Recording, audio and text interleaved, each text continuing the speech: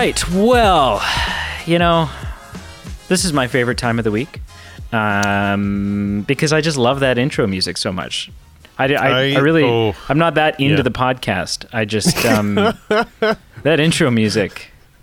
You literally just punch your way through 7 days of the week and 45 minutes of filler on the podcast just to listen to that 15 seconds of just wholesome goodness. And I mean, I honestly, if I thought there was a chance that I could convince my future wife to walk down the aisle to the theme song of our podcast.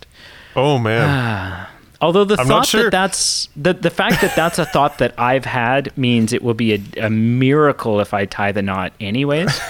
When you literally just mentioned that, I literally had an instant of wow, that would be so amazing, and then it turned into a no, do not. I mean, we could turn a wedding into an episode. We'll have mics anyways. No. Oh, come on, man. Come on. We'll do a review of the film Wedding Crashers at a wedding. At my wedding. Wow. Yeah. Let's do it. So, before we get any further, I don't know. We used to, anytime we would have a guest on the show, you used to say we're not alone in the universe. And as tacky as I thought that was, you've grown to miss it. I've felt its absence. Yeah, for sure. And so I'm not necessarily saying you need to bring that back, but I think you need to recognize the signs that you had a position that you're no longer fulfilling. Sure. And if the company decides that it's going to downsize, Yeah. If we're not picking up your option, then that's because you had good taglines and slogans and you've kind of dropped them. Well, I need to pick up some little slogan or catchphrase to segue into having a guest. I don't have it this week, but we do have a guest, and that's the most important part, and that's the better part. So I'm happy to say, yeah. A guest, by the way, who does have like an intro slogan, a thing that he says when he introduces himself onto, at least in the things I've heard him on. And I'm really hoping he does it, just because it's, to me that solidifies that that's actually who I'm talking to. Okay. So, without further ado, coming at us live all the way from Las Vegas, Nevada, which is something I haven't always wanted to say it, but as long as we knew that this episode was going to be a thing, I've been looking forward to saying it. Nice. Tim Chizmar, welcome to the show. Hey, it's me, it's him, it's TIM. Oh my gosh, that is like so cool. If it wouldn't be a fallacy, I would get that on a t-shirt. I would wear that all around. And then people would come up to me and they'd be like, Tim. And I'd be like, no, what are you talking about? It would be a mixture of good and bad. You'd have some people who are like, oh my God, it's you. And then other people would be like, don't you owe me some money? Yeah, exactly. So would that be bad news? Like if it, should I, in order to protect myself, should it say it's me, it's him, it's TIM, and then underneath in parentheses, it will say warning, not the actual Tim Chizmar. That way I'm like, no one's going to jump out of a van and like throw me into it with a bag over my head, or is that not an issue? Right, your experience may vary. I think everyone everywhere should cosplay as Tim Chizmar. Exactly. That's which, interestingly enough, that costume is probably just going naked. I was gonna say, yeah. So the way that we're gonna get you in a second here to talk about who the hell you are and why the listeners should care. But the way that we kind of got in touch with you is through a friend of the show. So how many times has he... I guess he's been on the show twice now.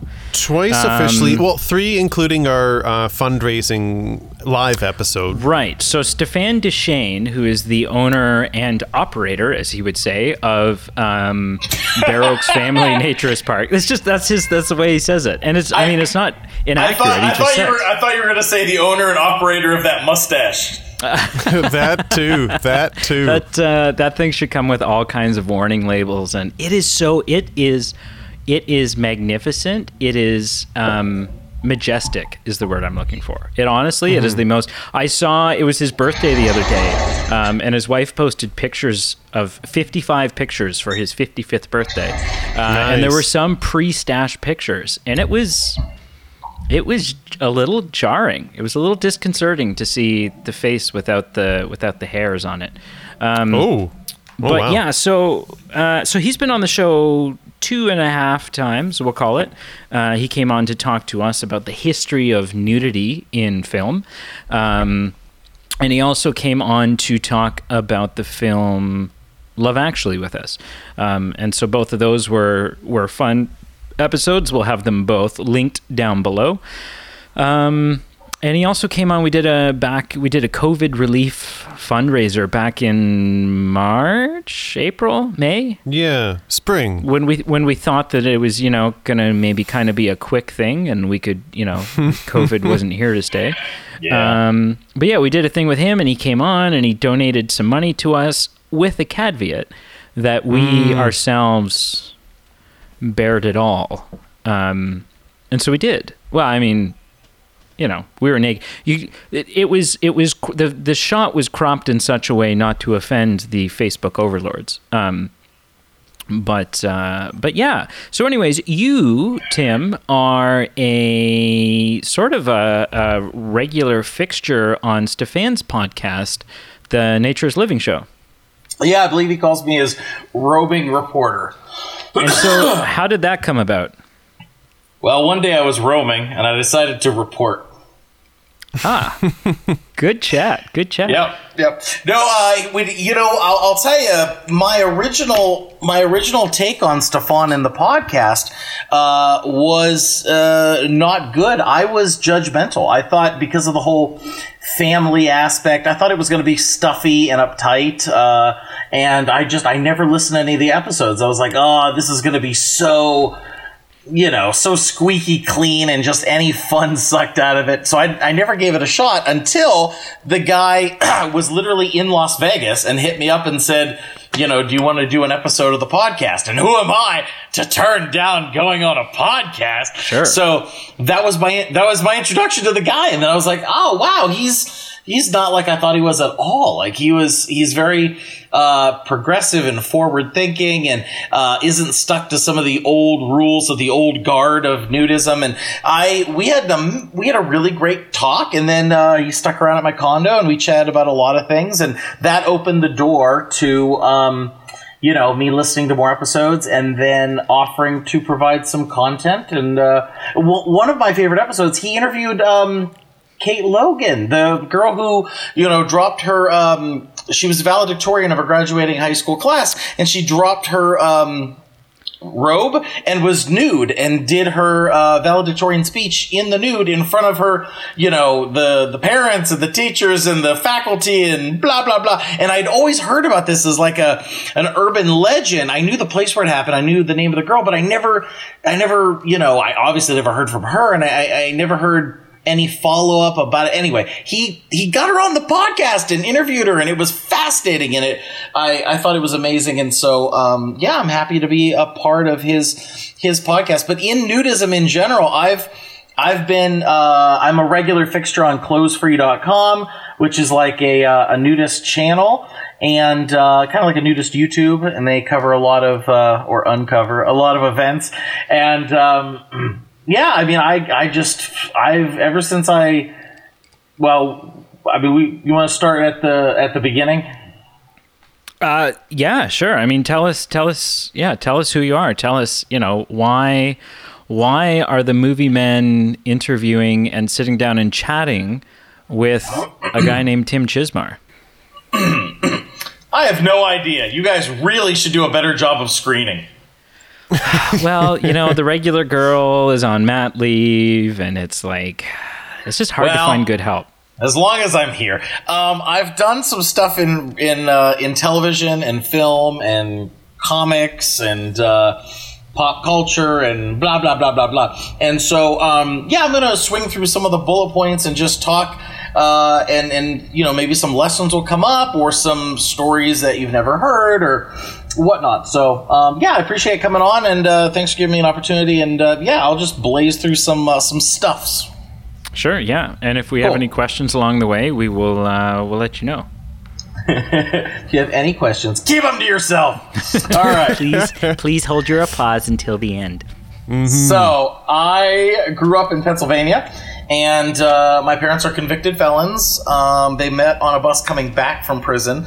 My mother served time for some violence, and my dad was a drug dealer. And your standard love story. They met on. They literally were both released on the same day, and so the bus went to the men's prison and then the women's prison, and then they were driving to Erie, PA, and he went and sat next to her, and they hit it off. And anyway, that was me. That's how I got started. So does that make you, like, you're basically Bane at that point? You're basically right. You're basically born in a Mexican prison. In a pit. Yeah, that's amazing. Well, it's fascinating that the pedigree is a gated community, and then I end up working in Hollywood. Okay,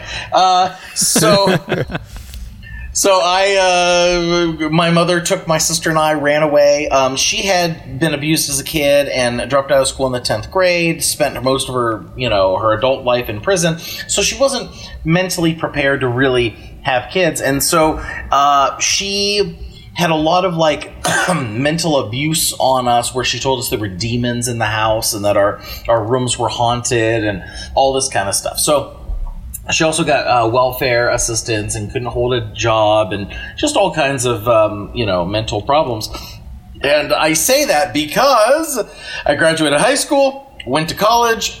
While I was in college, I did radio, TV, wrote for the newspaper, started promoting live professional wrestling shows, where I literally had, that's where I learned about advertising, sponsorship, promotion, putting butts in seats, working with talent, all that kind of stuff. And I had wrestlers who were a little bit past their prime, and then I had the up-and-coming people. For example, Beth Phoenix, who wrestled for me as Firebird Phoenix. She's a WWE Hall of Famer, and she went through my territory and a bunch of other ones. And used some older guys like Tony Atlas and, just all the King Kong Bundys of the world and such. So did that, all that, graduated in 2005 with $1,000 in my pocket and no contacts, moved to Hollywood.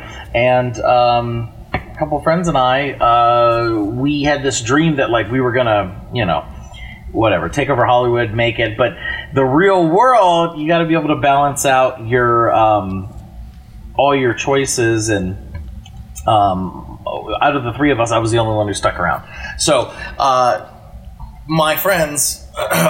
My one friend got 2 women pregnant, which is never a great idea for sustaining a career in entertainment.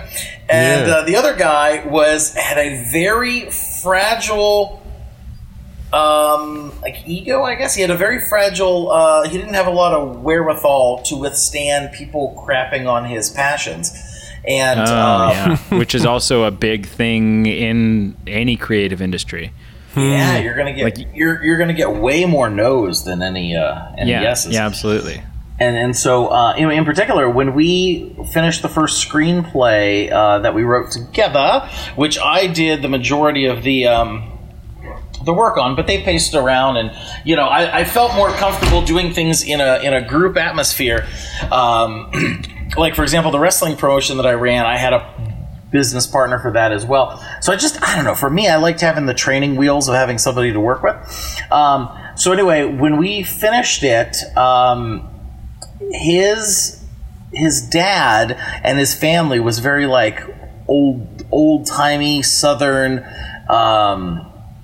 Anyway, he was on the phone with his dad one day when I saw his dad break his heart. And he was on the phone with his dad. Something really bad happened, and when he hung up the phone, he looked like he wanted to cry, but he was too tough of a fraternity guy to ever do that. And he told me that his father said to him that if we ever sold the screenplay that we had written, he told him that he could find the biggest, fattest black woman and he would kiss her ass. That's what his dad said to him. Wow. And he threw in black woman just to be extra racist. Good, nice guy. Sure, yeah, just to be, yeah. Right, because that's worse than white ass. Okay. Sure, apparently.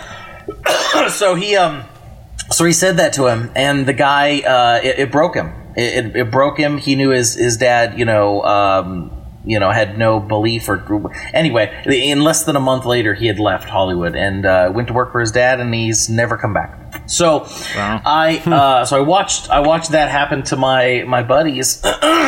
Now, I did get to option the screenplay. It was the first screenplay that I ever optioned. The way I did it, I always try to share it with people because it's the first of many in a career of thinking outside the box and kind of doing things by my own. Have either of you guys are, I know you guys are like critics or fans of film, but have either of you wrote a screenplay?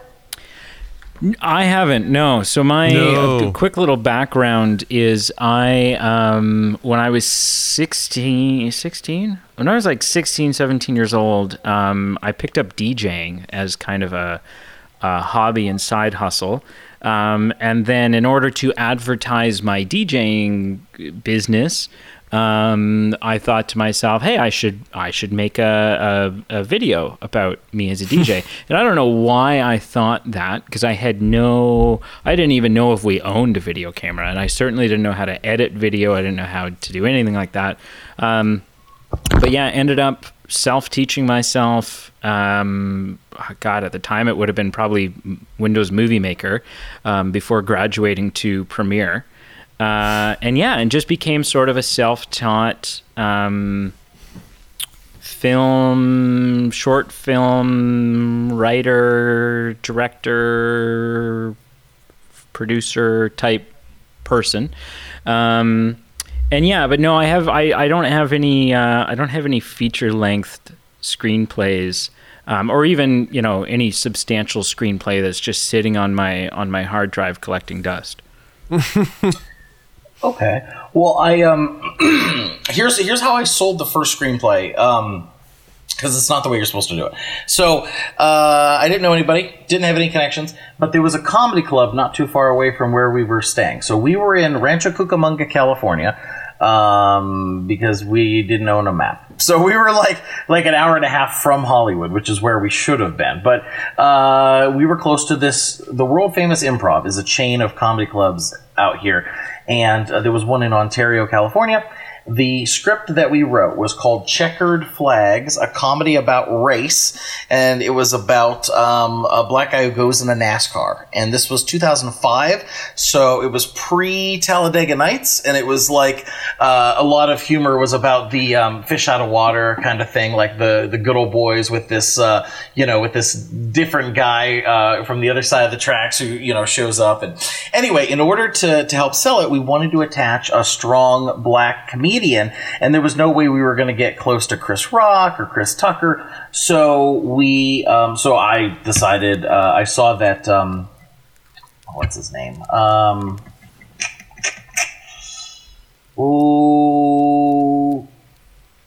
It escapes me right now. There's,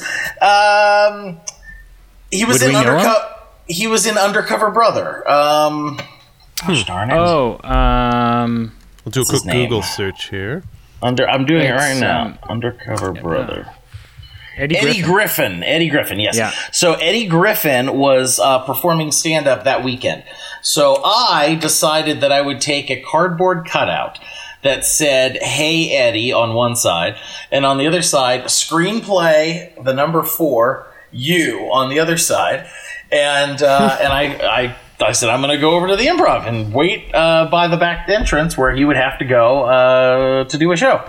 And so I went over there and I had my sign, and the security looked at me kind of like, what are you doing? But they didn't order me to go away.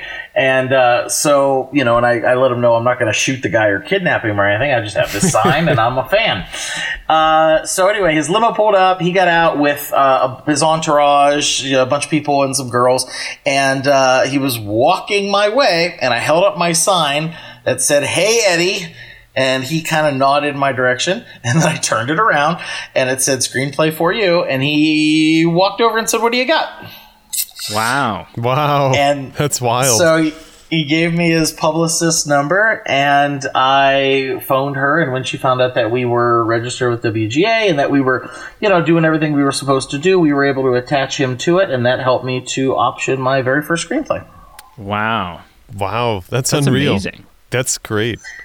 Well, it's the kind of thing that if somebody had told you that they were going to do it, anybody in the industry would be like, that's bad form, that's low rent, that's blah, blah, blah, blah, blah. But I didn't know any different. I didn't, and it worked. So that's the thing. I mean, in my career, there's been a lot of opportunities. There's been a lot of moments where, somebody would be like, don't do that. And then I would do that and it would work out for me. So, sure. That's just kind of what I did. But, like, for example, after my friends kind of petered out and I was left on my own, I went into stand-up comedy, and the whole reasoning for stand-up, I had been in an improv troupe in college and stuff, but the reason I went into stand-up and ended up being a touring headliner for like 13 years was because I wanted it to be me and a microphone. I knew that I was sick of these partnerships that didn't work out. And so I went into stand-up because it's a brick background and a microphone and me. And if I'm funny, great. If I'm not, that's on me. It's just I take it on myself. I'm sick of other people letting me down. But here's the thing. Very early on, I learned that stand-up comedians have zero power. You are the lowest rung on the totem pole, and you're looking up to these bookers and the comedy clubs and the venues is like, please, sir, I'm funny. Please give me a shot. And I had come from the world of promoting pro wrestling fights and events and dealing with sponsorship and promotion, advertising, all this kind of stuff. And so for me, I looked at it like, I don't want to just be a comic. Please give me a spot. I wanted to be the booker promoter. And so my idea that I had was, since I had come from stand-up comedy, from pro wrestling, I thought, why don't I combine pro wrestling and stand-up comedy? And so I had two comedy coaches at the time, Gary Cannon and Johnny Dam. And I asked Johnny Dam first. I said, I have this idea, a little out there, but I'm thinking of combining the elements of pro wrestling. So, the MC would wear a referee shirt, and there would be feuds and fights and title belts and good guys and bad guys, and it would be predetermined, just like wrestling. So I can build up to big events and touring stuff and blah blah blah. And there'd be stables and just all the elements of wrestling. And he told me, he said, Tim, that's the worst idea I've ever heard. If you want to work in this business, don't tell anyone that stupid idea. And I said, oh, okay. Oh, wow. I didn't expect that. And I kept it to myself for a while longer. And then it just kept kicking around in my head. So I mentioned it to the other guy, and Gary Cannon said, that's the greatest idea I've ever heard. Let me call the general manager at the Ontario Improv and get you a night to try it out. So, wow. Yeah, I ended up getting, I think it was a Tuesday, which is, in stand-up, you want to be as close to the weekend as you can. So it was a pretty rough day to start off. But we not only did we do really well, and it became a hit, we ended up doing, I ended up doing Ontario, Irvine, Brea, Hollywood, the John Lovitz Comedy Club, touring. We would hit max capacity. We're turning people away. But the thing is, not only do we have the interest of comedians who loved wrestling, like Ralphie May and Gabriel Iglesias and Brad Williams, and all these guys, but I had the wrestlers who lived or were visiting in Southern California and didn't want to wrestle. So they didn't want to travel and they didn't want to wrestle, but they happened to be in the neighborhood. So the first person who hopped on my very first show was, I don't know if you guys follow wrestling at all, but his name was Rob Van Dam. And I actually have a question for you about wrestling. Is this a good time? Sure. So, okay. So I have never watched a wrestling match, and there's a reason. And I've had people tell me that it's a silly reason and that I should just watch wrestling, but okay. I've struggled to get over my reasoning. So I understand that there is so there's a big behind the curtain secret. A lot of pro wrestling is showmanship. It's scripted. Sometimes who's going to, like, often, I think probably most of the time, the person who's going to be victorious in the fight has been predetermined. Is that, am I off the mark, or is that accurate? No, that's accurate. Yeah. Okay. So, and there's storylines. Like, there's sort of a story that's happening throughout, so and so defeated this person, and then this person's come back, and so on and so forth. I am, and the only way to describe this, the only way I've found to describe it, is I am, when it comes to anything in the entertainment world, I am a completist. So a couple of examples of this. When I first got into the Assassin's Creed video games, I think there were like 4 of them out at that point, and with the exception of like the modern day Desmond story, they were kind of pretty much standalone games. But it didn't matter to me. I had to go on eBay and find myself Assassin's Creed 1, Assassin's Creed 2, Brotherhood, and then I think I was ready to play Revelations at that point. And I couldn't do it any other way. Another example is Pete is a big 007 fan, specifically the Daniel Craig 007. Mm-hmm. And Pete is, and myself included, very excited and looking forward to the release of No Time to Die. And there was a discussion early on, and Pete said, "Well, we got to review this film when it comes out." And I said, "Well, I've never seen any 007 film. I don't know if I'm equipped or ready to do that." And Pete said, "Well, you really just have to watch the Daniel Craig ones, and that's probably fine." And I said, no.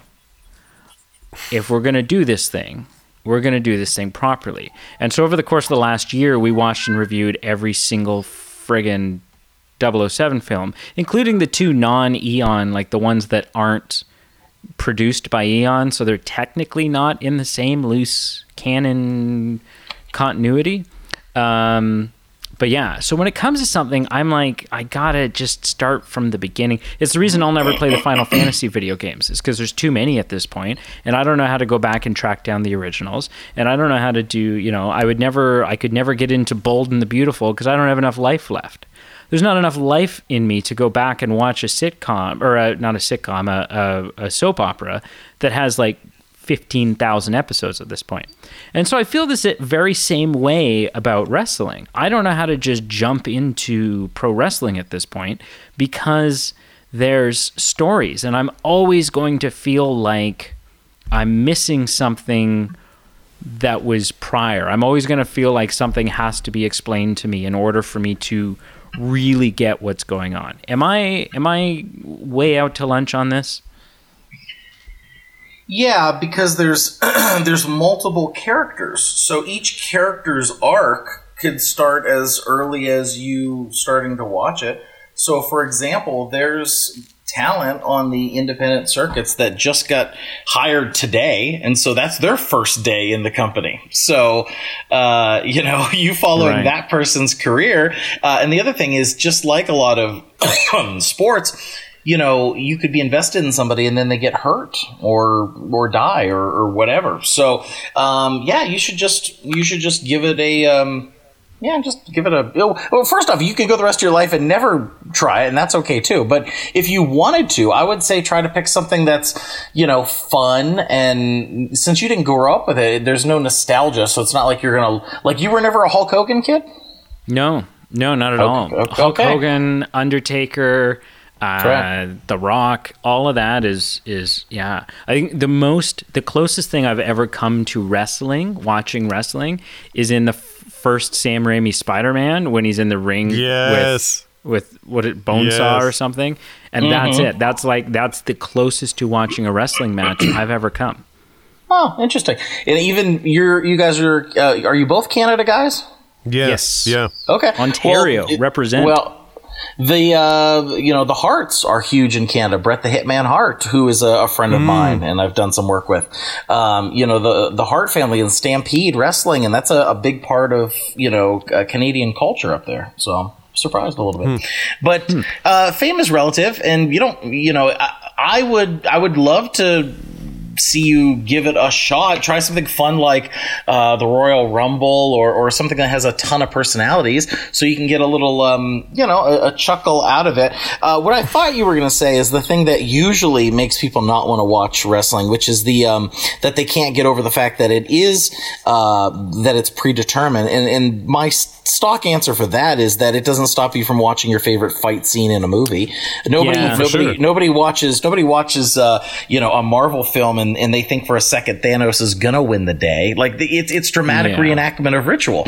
You were talking about James Bond. You never put in a James Bond movie thinking that the villain might kill him in the third act. You know it's not going to happen. Then why the heck do you watch it? You know? Well, and it's no different than like Man versus Wild or something, right? Where you're looking at it and you're like, oh wow, Bear Grylls, and he's really isolated, and you're going, well, yeah, except for the guy with the camera, and then the guy with the mic, and the guy with the like. And they're not isolated. So really, yeah, he's not scaling this cliffside by himself. But, you suspend that disbelief a little bit and you allow yourself to get lost in it. It was the same thing with Survivor, right? I just went back and watched the first season of Survivor, which is something I hadn't seen since, and I don't think I've seen any seasons since, but I remember when Survivor first hit, and it was like this big, it was like American Idol, right? It just kind of swept the nation. Everyone was watching American Idol. And it's so fun, or everyone was watching Survivor, and it's so funny to me because I used to think when watching Survivor in the first season, along with the rest of the world, I used to think that Richard Hatch, which was the guy that spent the entire first season on the island, basically spent the whole season naked. I used to think this guy was completely out to lunch. And then, having Stefan on the show so many times and having good conversations with Stefan, I'm a little more like, oh, okay, well, I mean, he was on the beach and it was sunny. And everyone else was like making clothes out of leaves, which doesn't sound comfortable to me. So maybe he was the intelligent one on the end. But again, I go back and I watch Survivor and I think to myself, is this all as authentic as it seems? Not really. There's camera crew set up and there's generators and nobody on this island is going to friggin' die of dysentery. Nobody's going to. If shit hits the fan, there's a medic team there right away with, whoppers and whatever else they need to resuscitate these guys. So yeah, I honestly, the fact that it's put on doesn't really bother me. I think that's actually just fascinating. Well, the craziest part about that Nudist guy was that he didn't pay his taxes on his winnings. That's the craziest part about him. He ended up doing a little jail time for that. But Mick Foley, this famous pro wrestler, wrote a book called The Real World is Faker Than Wrestling. And he talks about his experience working with reality television, and he gives all these examples. So it's specifically in the book. Just how things are set up. And I mean, golly, we're finding out more and more about how, things aren't the way they're presented to us all over the place. So, Sam Kinison had a great bit. He used to talk about those commercials that would be for the starving kids in Africa, and how, just 35 cents a day or whatever can save the kids. And then he would start screaming and ranting, well, what about the cameraman? Why don't you put down the camera and give him a sandwich? And, it's right. So that kind of, that's been around for a long time. But anyway, that's so I did it. I combined the wrestling and the comedy, and we had a touring brand. And a few years into it, by 2010, I actually sold my first TV show to the Country Music Channel, and that was Championship Comedy. So that idea that the guy told me not to do got me my very first TV deal. Right. Okay. Tim, can I ask you a question that's kind of reflecting or resonating with me, kind of as you've told your story so far, and you've talked about. It sounds like a war of attrition. Like, a lot of people come to Hollywood, and that seems to kind of be like the fairy tale story. We all move to Hollywood, but very few actually stick it out and stay to have success stories like you are telling right now. And you mentioned, like, you have to have thick skin. You got to be okay with people saying no more often than you say yes. And just, like you said, getting crapped on for any creative idea that you have. And so I guess I got like a really quick two-part question that I just really want you to answer. One is do you think you just had that personality that was like that could just move past those criticisms and people saying no, or is that something you developed? And the second is like, how do you determine like when you say, okay, these people are saying no, I'm just going to drop it, or how do you know, no, I'm going to, that person said no, I'm going to switch it to the next person because they might say, yeah, that's the greatest idea I've ever heard? Well, it's the first part of your question. I think I stuck with it because I hate real jobs, and we all kind of exist in a comfort zone. So what I'm more comfortable with, for good or for bad, and I've certainly done enough, therapy, because there's both. But remember, the way I grew up was watching my mother manipulate the system. She got all this free money and free food and all this from the government, and she could have worked. She could have went out and got a job. I watched her. She would prep me and my sister on what to say to the people. Like, we would say that we didn't know who her father was. So like we were trained to lie and to game the system. And, I remember her going around like collecting money for the local church, and that money was what we were going to blow on toys or something. So I learned very early on, manipulation and the system. And basically, to dumb it down, I learned that if you're a regular person and you play by the rules, then you're a sucker. Then you're somebody who gets taken advantage by somebody else. And so very early on, I was like, I'm not going to be that guy. I'm not going to work 9 to 5 and pay my taxes and hope to be, taken care of someday. I'm going to chase after the crazy, wild, outrageous stuff, because even if it fails, it's way more fun. It's way more exciting. And I just gravitate towards that lifestyle. I always have. And as far as knowing whether or not to stick with something, whether it's really going to be a good idea or not, I don't know. It's entirely instinct. I just had to, and not everything I've stuck with has worked out. We'll get to my breakdown. I had like a nervous mental breakdown the end of 2016 because I was sick of being the guy who worked on everybody else's projects, but I couldn't get my own going. So, it hasn't all been roses and cotton candy, but I just, have either of you ever watched the documentary Comedian by Jerry Seinfeld? No. He tells a story. He's talking to a young comedian, and the young comedian is kind of complaining to him about, on the documentary, like this they just catch this at one of the clubs. This young comedian's name is Orny Adams, and Orny is complaining to him about how long it's taking to be a success in stand-up comedy.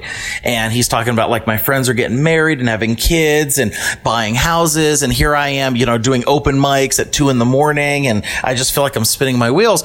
And Jerry says, is there something else you'd rather be doing?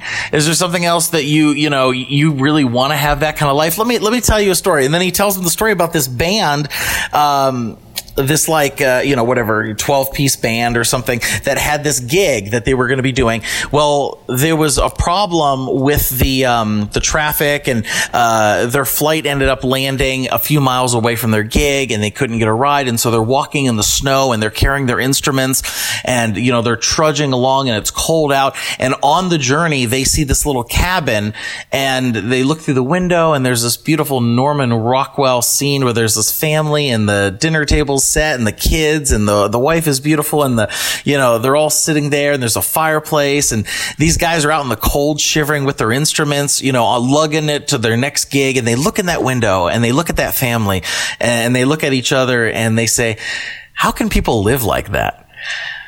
That's the mentality of us performers. We look at what the regular people are doing and what makes you comfortable, and it does nothing for us. We want that excitement and that craziness and that next gig and that next event and that next job, and that's just what some people are wired for it and some people aren't. And this is what I love. Yeah. So can I ask you about your I want to ask you about your stand-up comedy stint here. I'm looking at your IMDb biography, and sometimes these things are accurate and sometimes they're not. So I want to run a couple of names past you here.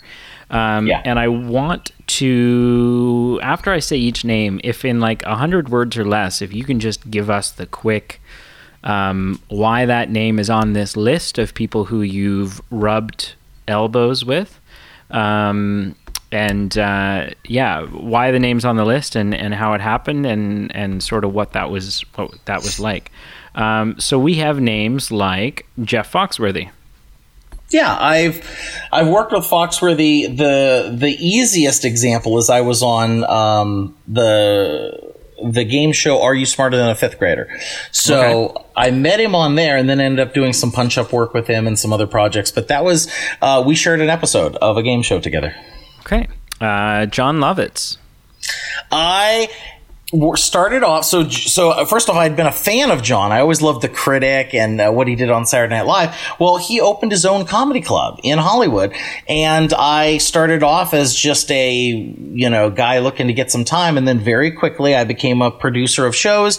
We ended up having I would headline 1 weekend a month. I would do regular tapings there. I did the BMOC, the Big Men of Comedy Tour, which was 4 funny fat guys, comedy off the scale, and we had the DVDs there right next to a bunch of his movies, and he dropped in on my shows and we became good buddies, and he's just the best. He's a really great guy. Wow.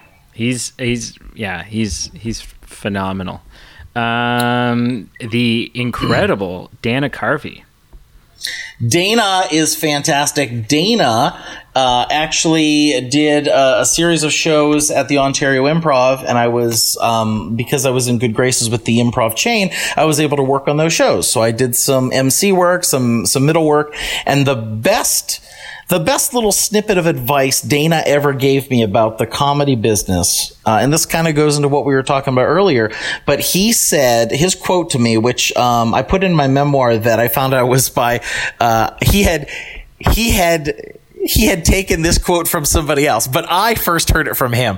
He said, "I would rather be a failure at something I love than a success at something I hate." And that, that summed up this whole mindset of being a comic and chasing after all this crazy stuff. Wow. That's actually pretty neat. The ultimate goal in life would be to get Dana Carvey to do a impression of you, being the king of impressions, basically. And then finally, the incredible, my idol, the man who I would crawl across 1,000 feet of broken glass just to kiss the man's feet. But you've worked with, or at least have had conversations with Kevin Smith. Oh, sure. Yeah. Kevin and I go way back. It's the Comic-Con universe. I've been a regular on panels of Comic-Con for like a decade, and Kev's all over that place. So we've had lots of talks. We have a lot of mutual friends. Vincent Roca had him in a book, and Vince is a friend of mine. Vince did a movie called Kisses and Caroms, and then he went on to do 2 books about how to write and produce and direct your own movie. And Kevin's fantastic. I did a lot of work promoting a movie called, it was a documentary about the Nicolas Cage Superman movie that never got made. So yes, Superman Lives. Mm-hmm. So we did some work with that. And then, of course, when the guy who put it together passed away, the John guy who was, we had some connections there as well. And yeah, Kevin's great. Kevin, actually, I'll tell you a little quick, Kevin Smith, tidbit. So Kevin, had a feud with Tim Burton back in the day, and it was in relation to, there was some panels in a comic book that he did in between, like, Dogma and Clerks 2 or something like that. He did a comic book, and there was a couple of scenes in his comic book that ended up, it was a parody at the time, but it ended up being very similar to the movie he did, Planet of the Apes. And so, tongue in cheek, Kevin said that he had stole those ideas from his comic book. But when it got reported to Tim, it came across like Kevin is accusing you of stealing his ideas. And so Tim had a bunch of nasty things to say about Kevin, and he ended up kind of biting himself himself in the butt with a few of the things he said, like anybody. He just kind of, you don't want to argue with a comedian because we'll twist what you say. And so he said, anybody who knows me knows I don't read comic books. And then Kevin Smith took the obvious fruit. Yeah, that explains Batman. And so they went back and forth. And my point is, at one point, Tim Burton said, anybody who knows me knows I would never read anything by Kevin Smith. That's bottom of the barrel. And Kevin took that quote and put it on one of his books. So when I was hanging out with Kev and I had the opportunity to ask for, a blurb on my writing, I specifically asked him for a hate quote because I wanted my Tim Burton moment. So my quote from Kevin Smith is, I would never read anything by Tim. That's bottom of the barrel. I don't go in that direction. Pleasure. Thank you for that. So it's firstcomicsnews.com, and I'm Tim Chizmar. Okay. I don't read comic book news, and I would especially never read First Comic Book News by Tim. That's bottom of the barrel. I don't go in that direction. So that's my Kevin Smith blurb.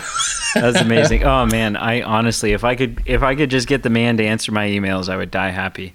But yeah, no, John Schnepp, and I followed the Superman Lives thing quite closely, and because as far as John Schnepp goes, like I've for a number of years now, and probably the thing that got me into film pundency was the crew that started at AMC Movie Talk. So you had John Schnepp and Dennis Zen and John Campia, who is still in the business but doing it sort of on his own now, and probably I would say John Campia is probably the best in the business for what he's doing.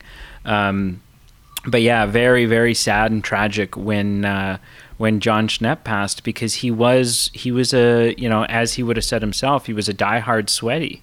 He was, he was a fan of, he was just a fan of everything. And nothing made him smile more than people who were passionate about something.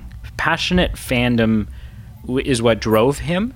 And it didn't even matter what you were passionate about, even if it was something he wasn't into. He just loved seeing other people passionate about comic book canon or Star Wars canon or, whatever it was. He just loved that. So yeah, very, very sad and tragic. And if people haven't checked out the documentary, The Death of Superman Lives, What Happened, that is, you'll learn all about, there was almost, I don't know if you know this, Pete, there was almost a Tim Burton directed Superman movie starring a long-haired Nicolas Cage as Superman. This is unreal news to me. This is incredible. Yeah. Oh yeah, there's test footage of him in the suit. There's all kinds of stuff. Wow. Yeah, I'll send you stuff. And then Kevin Smith was brought in to do a screenplay.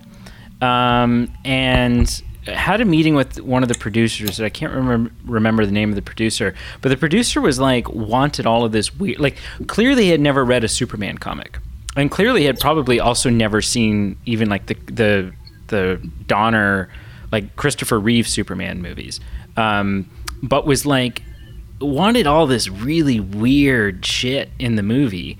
And Kevin kind of kept appeasing him until Kevin was no longer on the project. And one of the things that he wanted was he wanted Superman to fight a giant mechanical spider in the third act. And Kevin was like, what? Really? And he was super passionate. The producer was super passionate. Hey, man, it's a Thanagarian snare beast, okay? Oh, and he wanted it so bad and so bad and so bad. And anyways, the film didn't end up happening. And the next film that producer ended up working on was the Kevin Kline, Will Smith film Wild Wild West, in which the third act of the film features a giant mechanical spider. So, I mean, the guy got his way. He got his way. Either way, the next film that guy produced was going to have a giant mechanical spider. The way God intended. And there's lots of other fun tidbits. It's a worthwhile documentary to see because that producer was very eccentric and he doesn't hide from the things that, you would think he would deny. But on camera, he's telling stories about how he choked out a writer and how, he wanted Superman to fight somebody at the Fortress of Solitude. Yeah, and Kevin why is Smith anyone is else like, there? there's nobody else there. Yeah, exactly. Oh my gosh. So Tim, I want to ask about future projects. I know, so I've done my homework and I have listened to your episode of Stefan's podcast, the one that you're a guest in, not a correspondent. You've got some future potential projects in the pipeline, including a horror film about aliens that will, and I'm going to butcher this synopsis, but aliens that will only not kill you if you're naked. Am I missing the mark? No, that's about right. I've been a member of the Horror Writers Association. I have novels out, wrote for magazines, Fangoria, stuff like that. I've done a ton of things at the same time. That's why it's kind of funny when I do these kind of interviews. It's like I kind of have to pick a lane and talk about the things in that lane. But the truth is, from stand-up to Comic-Con to horror to nudism to whatever, I've done all this stuff at the same time.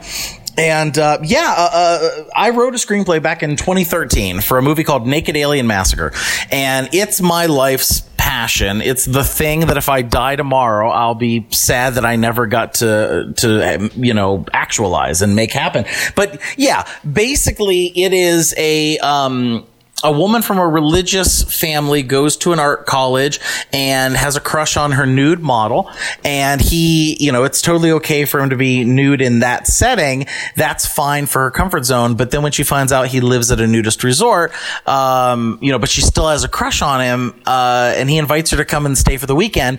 It's a bit of that fish out of water story, but there's a ton of other story threads, such as, the resort is surrounded by demon, frightening, terrifying aliens, and these aliens have the vision of like Predator, where when Predator would look at you, he was attracted to your heat sensor, your heat. He has heat vision. My aliens have closed vision, so they look at things.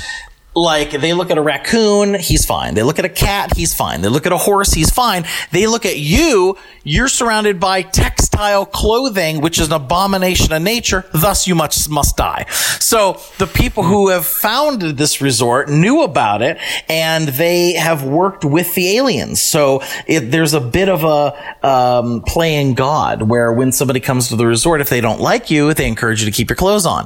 We don't want people to see you from the road, so on the hiking trail, make sure you keep your clothes on. Well, they're sending you off to die.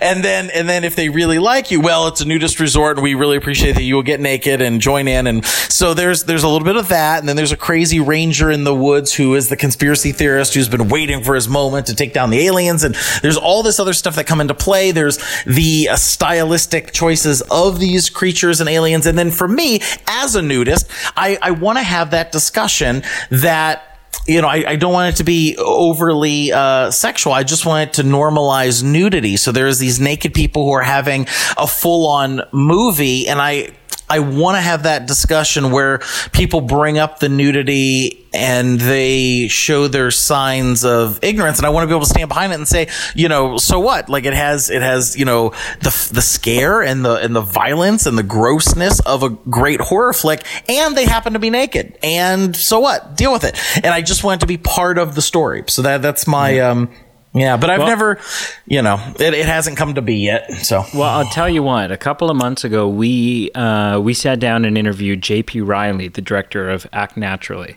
Yeah, I know him. And at the time, so we talked about Act Naturally. We talked about the upcoming 2 sequels. And I told him right then and there. I said, "Hey, man, I want to be Uber driver number 2. And I don't even need a speaking part. I will work incredibly cheap. I just want to be in your movie, man." And that's what I told him. and I haven't heard anything. So, Tim, I want to be Uber driver number 3 because you can't. I think it's embarrassing to have the exact same credit in two separate films. But Uber driver number 3. I will work incredibly cheap. I will, I'll do what I'm told. I'll show up when I'm told to show up, and I'm. Well, I've got all the contacts with Lionsgate and Shudder and all this kind of stuff. I have Stefan has graciously invited me to shoot at his resort in Canada. I also got the invite to shoot at the same resort that JP's movie was in, Act Naturally. I mean, hey, if you're gonna shoot in Canada, because the thing with JP's thing was like, okay, I gotta figure out how to get to Arizona. Because I think that's where it was. I gotta figure out how to get to Arizona. I gotta do this. I gotta make a whole, But if you're like an hour and a half down the road, good Lord, man, yeah, I will. Let's make it happen. I will. I'll do a lot of shameful things to come be in your film. Oh, fantastic! Yeah, you mentioned Wikipedia or IMDb. It can be treated like Wikipedia, where people take credits off or add credits, or things are in planning to be in production and they never are. I raised this on a movie for a horror flick called Middle of the Night, and my credit's not on there. And I've done a ton of stuff, but that's the one thing that I've done punch up work with Sandler flicks and all this kind of stuff.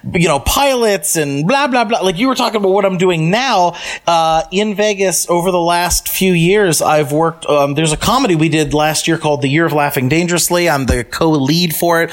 And it has a bunch of 80s action stars in it and pro wrestlers and, scream queens and all kinds of people. But that's great. I'm doing a movie with Mickey Rourke in Santa Clarita. It's like a bank heist flick. I'm doing a movie with Randy Couture called Dark Angels Demon Pit that's shooting out here in Vegas. Working with three TV stations, streaming, boxing, books, publishing. I'm doing a TV pilot with a psychic and a beauty queen and all this stuff that I stay busy, but it's something that I really want to, that's my heart and soul and passion is in, like Naked Alien Massacre, which I even feel bad having tried to raise money for so long and nothing really comes together for it, that I may change the name and adjust the script so that I don't have that stigma over it. I kind of feel like The Boy Who Cried Wolf. It's been years, what a shame though, because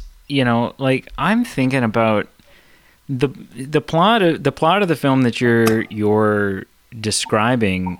I've heard there's a million films that are horrible films that have been made that don't sound anywhere near as good as what you're talking about, or have even a hint of semblance of any sort of story. That's just like, what was the point of this movie? This point of the movie was just so that someone could make a movie, and there's no actual passion in it. And so that, I would say that grinds my gears a little bit, because there's some utter trash out there that has clearly gotten funding from someone. I have to agree with what Brady's saying. This is such a unique twist, and it's so, I think that there are so many kind of just insert template films, whether it's about naturism or horror, that fall into kind of the same tropes. And this sounds so dynamically different from both those genres that it just seems like such a fresh take that, it would be a shame if you had to kind of walk away from some aspects that you love so much just to get kind of approval. So I guess we'll see what happens. I think I've resigned myself to the fact that I may just have to, put it all together myself. Are you guys fans of Pascal Laugier? I can't say as I know the name. I'm embarrassingly agreeing. Sorry, I don't know the reference. I think he most famously is known for Martyrs, but he did The Tall Man with Kate Beckinsale as well, and he did Incident in a Ghost Land. But Martyrs is the one that really put him on the map. And he's a director, yeah. Yeah, writer director. Anyway, he did a movie that was panned. That it was like, oh, it was too neutral, too middle of the road.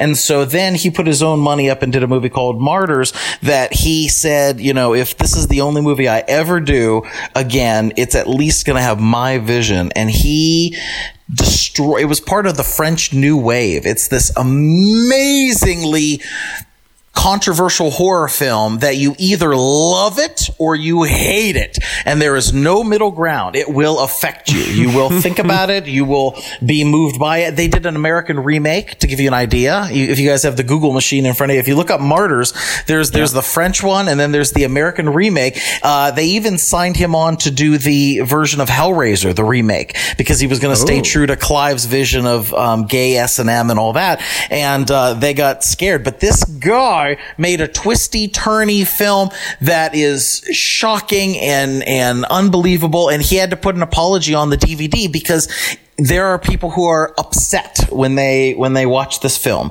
That's how unconventional it is. Anyway, I feel like Naked Alien Massacre might be mine. It might be my one of two of my favorite films. Like I'm a cinephile. I love movies in general. I have lots of you can love films for lots of different reasons, but two of the ones that really stay with me was Bloodsucking Freaks and I Spit on Your Grave.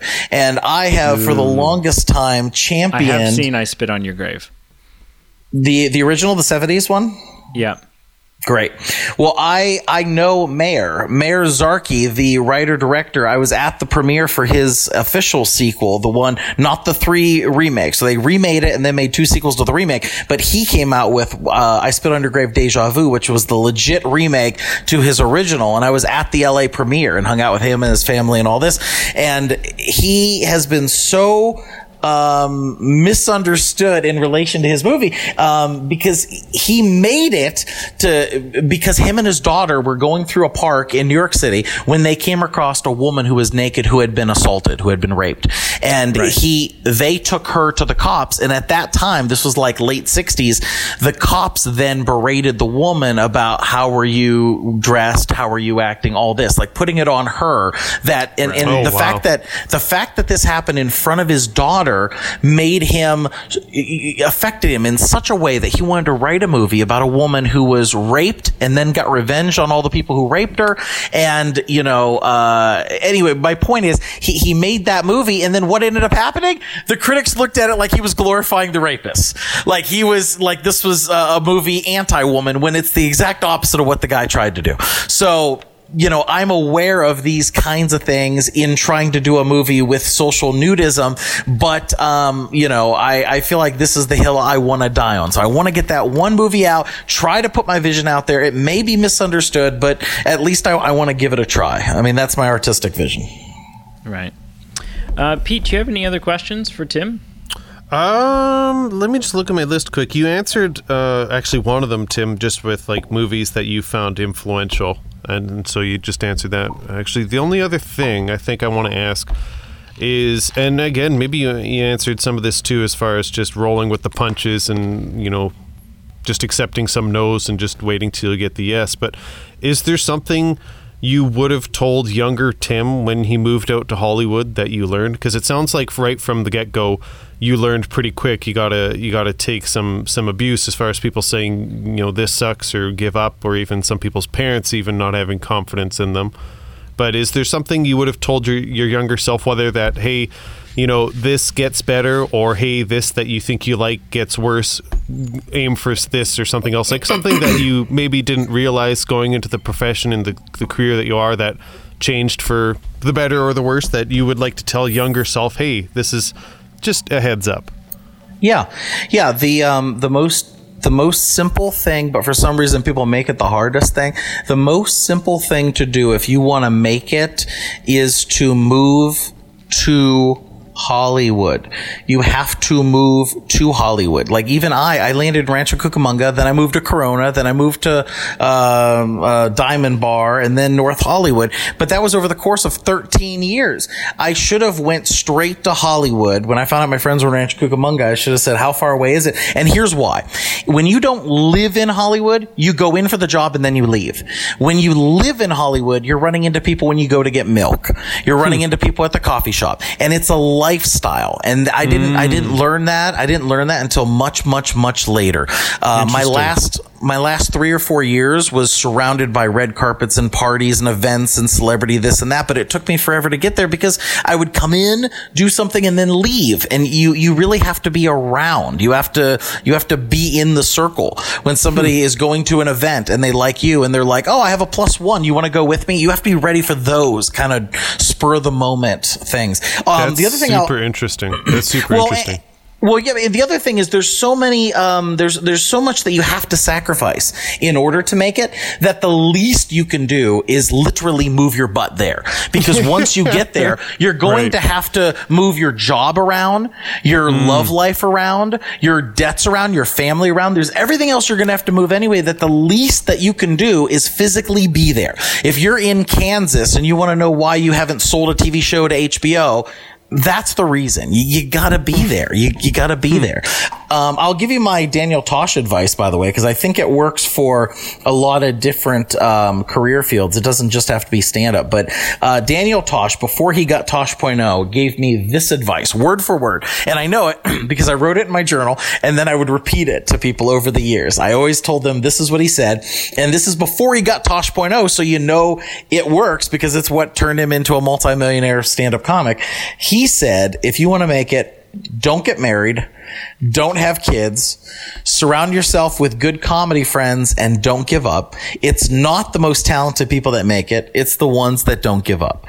And what he's saying is he's not saying for you not to fall in love and not to have a family. He's saying that there's a time and a place. And obviously, if you're trying to hop from callback to audition and you got to pick up little Jimmy at daycare, it's going to affect things. It's going to cramp the, and the people who are hiring you, they don't care, because there's so many people staying in line who will do it immediately with no complications. So it's just about making yourself more accessible and easier to work with. And then the other thing is I've seen so many people who come out and say that they want to, they show up and they've got all this talent. Yeah, for 6 months or a year. But do you have the wherewithal to it's not a sprint, it's a marathon. And can you pace yourself? And somebody who's an okay talent, but will stick around for 5 years is going to be much, much, much further along than somebody who showed up. And then in a year, they're not a millionaire and they're like, oh, I'm going to go back to my hometown and work at the garage.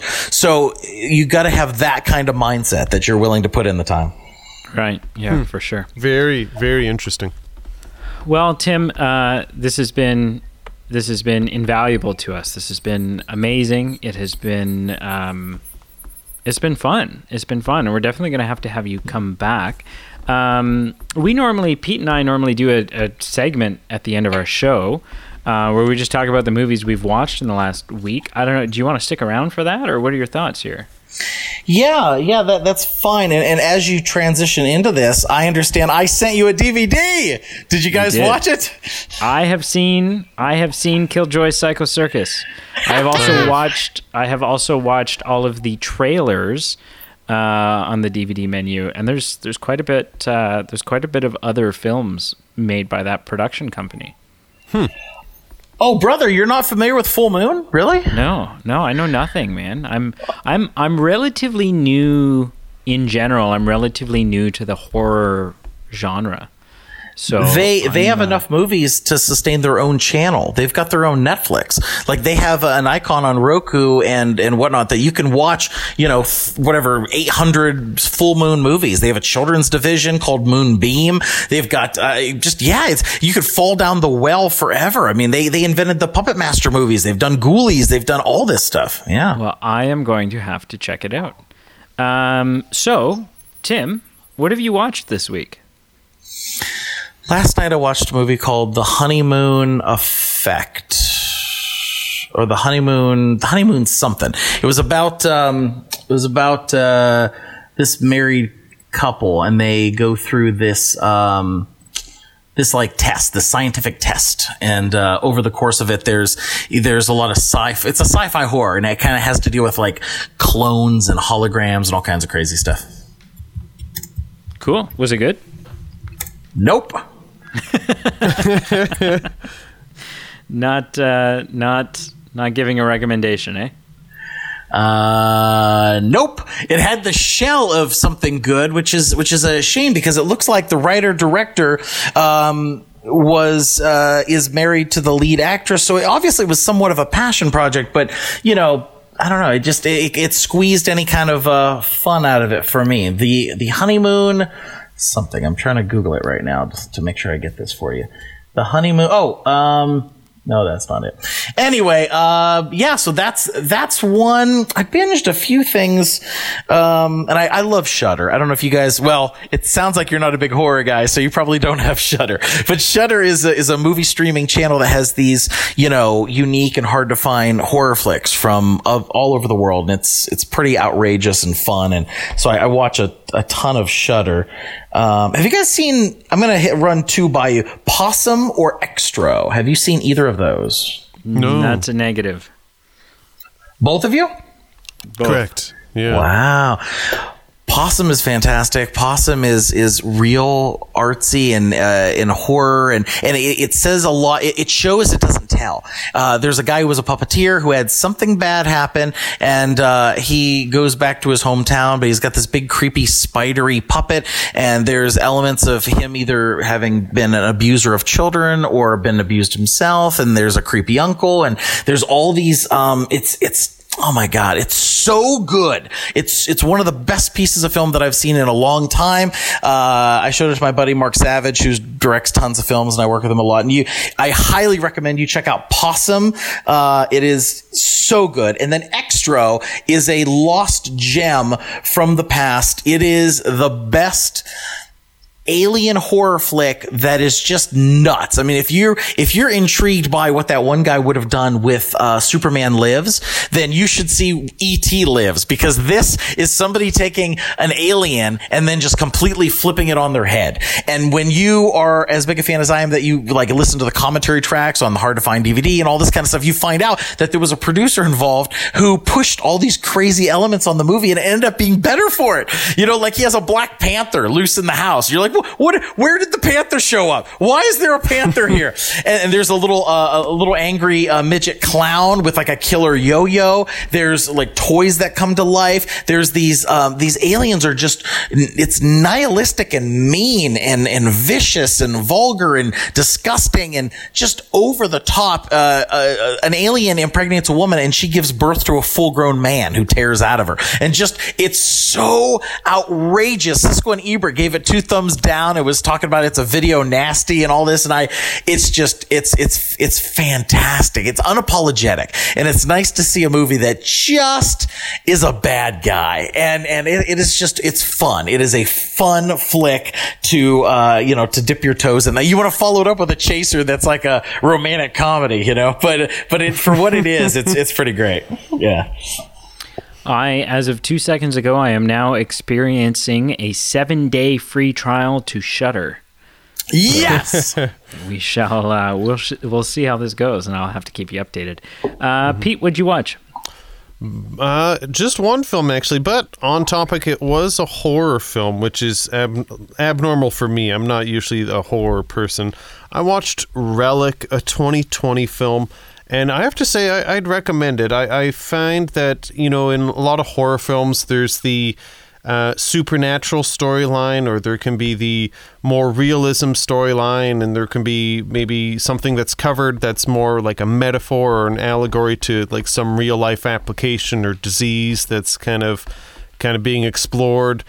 I found that the storylines or singular or plural, that were covered in Relic were very well done. That kind of made me, A, interested throughout the film, but B, curious about what its actual baseline was as far as supernatural realism, metaphorical. So I was intrigued. It was well done.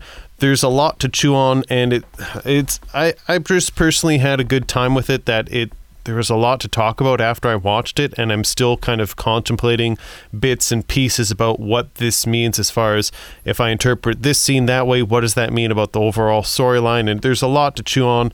It was not the most scariest film I've ever seen. It wasn't like a psychological thriller that I'm just puking in the corner because it's made me so uncomfortable. So it wasn't the scariest film, but it was well done. And so if you're into horror films, check out the trailer. I'd recommend it. All right. What did you watch this week? I'm not going to ask what you're going to watch this week with that new subscription, but what did you watch this week? So I watched several films this week. I actually worked my way through. I thought I had seen all three, but it turns out I had only seen the first two, but wasn't missing much. I watched the 3 Hangover movies with like Bradley Cooper, and you know what? Ever since A Star Is Born, I really like Bradley Cooper, and so I went into it thinking, okay, yeah, I should give this another try. The first one's good.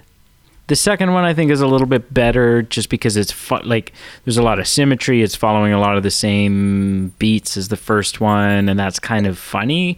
Like it feels like it's just a rehash, but it's done in kind of a funny way. Like the whole time you have this kind of, oh my God, how could this have happened again? Irony to it. And then the third one, they're not even hungover. Like they kind of took it. It's just a big action film, like a heist film and everything else. Like they kind of took the route of like Fast and the Furious movies, where it started out about like cars and then it turned into like action stars and explosions and stuff. Well, and in Hangover 3, The Rock shows up as well, right? So there's that similarity. And fights with Jason Statham and yeah. Right, so yeah. No. But yeah, it wasn't. I don't know. I don't know. The next film I watched 2 more. The next one I watched is kind of a guilty pleasure comedy for me. It's a comedy that I get a lot of people aren't a fan of, but it holds a special place in my heart. I think it's hilarious. I love Seann William Scott. I love Johnny Knoxville. And so I watched the 2005 comedy The Dukes of Hazzard, the sort of modern Dukes of Hazzard movie. And you know what? I really like it. Honestly, I think... So I first saw it in the theaters when I was however old I was in 2005. And I went to the movies with my best friend and his hot cousin. And my best friend wanted to go see Sky High or some bullshit. What? No. And his hot cousin wanted to go see Dukes of Hazzard. Sure. And so I went to go see Dukes. I totally like bailed on my best friend. He went to go see Sky High by himself. And I went and watched Dukes of Hazzard with this hot girl. And but it was totally a win because, I got to sit beside this girl and share popcorn with her. And I didn't even know at the time that there was like topless girls in the movie, but I was like, I don't know, 13 or 14 or something at the time. And I was like, right on. Like I was like, I picked the right movie. What is my friend doing? And then during the film, like someone dropped $100 and you said, "Excuse me, sir, you dropped this," and they said, "You know what? Your honesty is reward. Keep it. Here's another $20." This story just keeps getting better, right? It just got better and better. But yeah, mid-pubescent me was cloud nine. The final film I watched was a film that I didn't choose. Someone was like, "I'm going to put this on. Is that okay?" And I'm like, "Yeah, okay." I mean, I didn't object. I wasn't like objecting to it morally. I was just like, I don't know if it's my type of film. But Sure. on Netflix, I watched the film Burlesque. And honestly, wow, three thumbs up. It's the music's great, the visuals are great, the dancing's great, and Burlesque is just a fun story about an industry that I feel like not a lot of us really know a lot about. And so it was kind of a fun eye opener film, and definitely worth a watch if you haven't seen it. Cool. So, wrap this thing up, dude. Perfect. Well, thank you everyone for listening. Also, Tim, thank you so much for joining us, taking a time. If the listeners haven't done so already, please check out the links to our other episodes to our show. Check out our social media pages. Please like, follow, subscribe, Facebook, Instagram, Twitter. You can check out our Patreon page, our merchandise page. It's a way for you to help support the show, help maintain it, help it grow. It's a way for us to give some perks back to you. Again, thank you for listening. And yeah, Tim, thank you for joining us on this. Ah, you're killing me. You're wrapping up, and I had all these notes because I was being quiet while you guys were talking. I had all these little dot dots. Hit us with it. Hit us with it. What is it? Okay, well, here's a couple of. I'll promise I'll be quick. For Shudder, since you're going to it, I have 2 recommendations on Shudder. I won't go into the whole thing. I'll just throw the names by you. 2 of the best horror movies that'll be unique and special and out of the box that you've ever seen. The Golden Glove. And the other one is called Angst. I don't want you to ignore them because they're a foreign film or something, and you're like, oh, this isn't for me. I'm telling you, The Golden Glove and Angst, you've never seen anything like these. The other thing is, I was at the premiere for Hangover 3. A couple of my friends are in it. Great guys. Cool. I have stories about that and the director, but another time. And then my book, I just had a new book that hit 2nd edition, and it's called Modern Madness, Gateway to the Grotesque. I have an interview with Clive Barker. I have an adaptation of the Naked Alien Massacre screenplay into a novella. I would love for people to check that out. And then one very last thing I will say, there's a movie out there, the best comedy in the world, and it's not just me saying it. Jimmy Kimmel, Mike Judge, Quentin Tarantino, Vice Magazine, they all champion it, but it has not had mainstream attention, so I want to run it by you guys. Have you ever heard of Windy City Heat? I know the name. I haven't seen it. If you like Jackass and you love pranks, this is a real life prank on a scumbag who deserves it. But this guy is a horrible human being, and the whole film is a prank on him, and they continuously prank him to this day. There are podcasts that give away his home address. It's the reverse. It's the reverse of what's his name? Andy Kaufman. Andy Kaufman played a joke on the world. This is the world playing a joke on one guy. The guy is an idiot, and you have to see it. It's called Windy City Heat, and you've got to see it. It is a huge rabbit hole with a bajillion, million, zillion things, and I highly recommend it. Okay, I'm looking it up as we speak. And listen, guys, every possible link to every possible purchasable or supportive thing that Tim wants you to see, he's going to send to me, and it's going to be found in the show notes below. So you're going to want to check that out as well. Woohoo! Yeah. All right. Well, that does it for us. Thank you for joining us. And we're going to be back next week with our regular programming. What do we got next week? We got another Black Mirror episode. Yeah, another Black Mirror episode, and then our 2004 year in film vote. Yeah. Which we don't even know what that's going to be at this point. No. But there seems to be. There's a lot of love headed the way of National Treasure. Yeah, so I think that could be that's a thing. Exciting. Speaking of IMDb and films that are on IMDb and you don't actually think are ever actually going to be made, National Treasure 3, I'm pretty sure, has been on IMDb. Yeah, that's right. For far too long. Let's get that thing greenlit. Yeah. So, all right. Well, thank you for listening, and until next time, bye-bye.